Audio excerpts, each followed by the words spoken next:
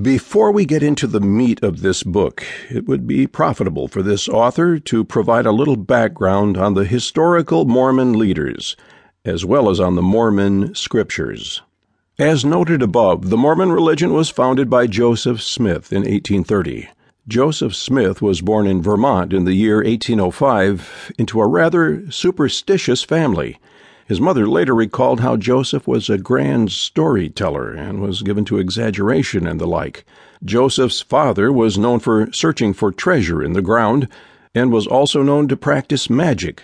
In 1830, Joseph Smith finished writing the Book of Mormon. Young Joseph claimed that this book was merely his translation of the divine Word of God, which had been written in Egyptian hieroglyphics on gold plates, and which he had found in Manchester, New York. Despite the many flat-out anti-biblical statements found in the Book of Mormon, the Mormon cult teaches that it is another testament of Jesus Christ, and that it was written by the same God who authored the Bible. Joseph Smith had a very short but interesting life after founding the Mormon religion.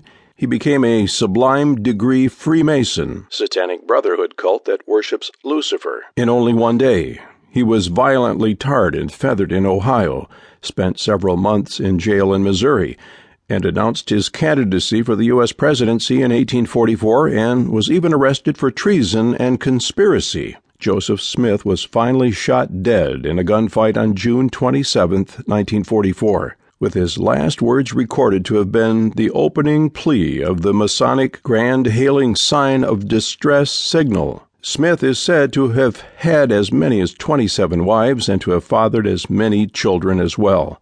However, only 5 sons survived to manhood, and none of them joined the main branch of Mormonism. After Joseph Smith's death, Brigham Young became the unquestioned leader of the Mormon cult.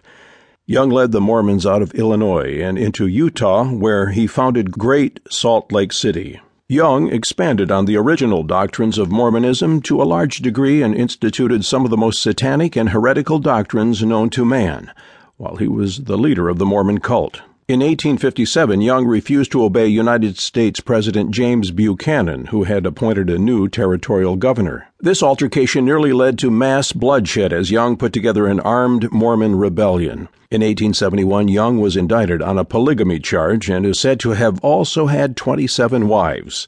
Brigham Young died as one of the most evil and bloodthirsty cult leaders the world has ever known in 1877.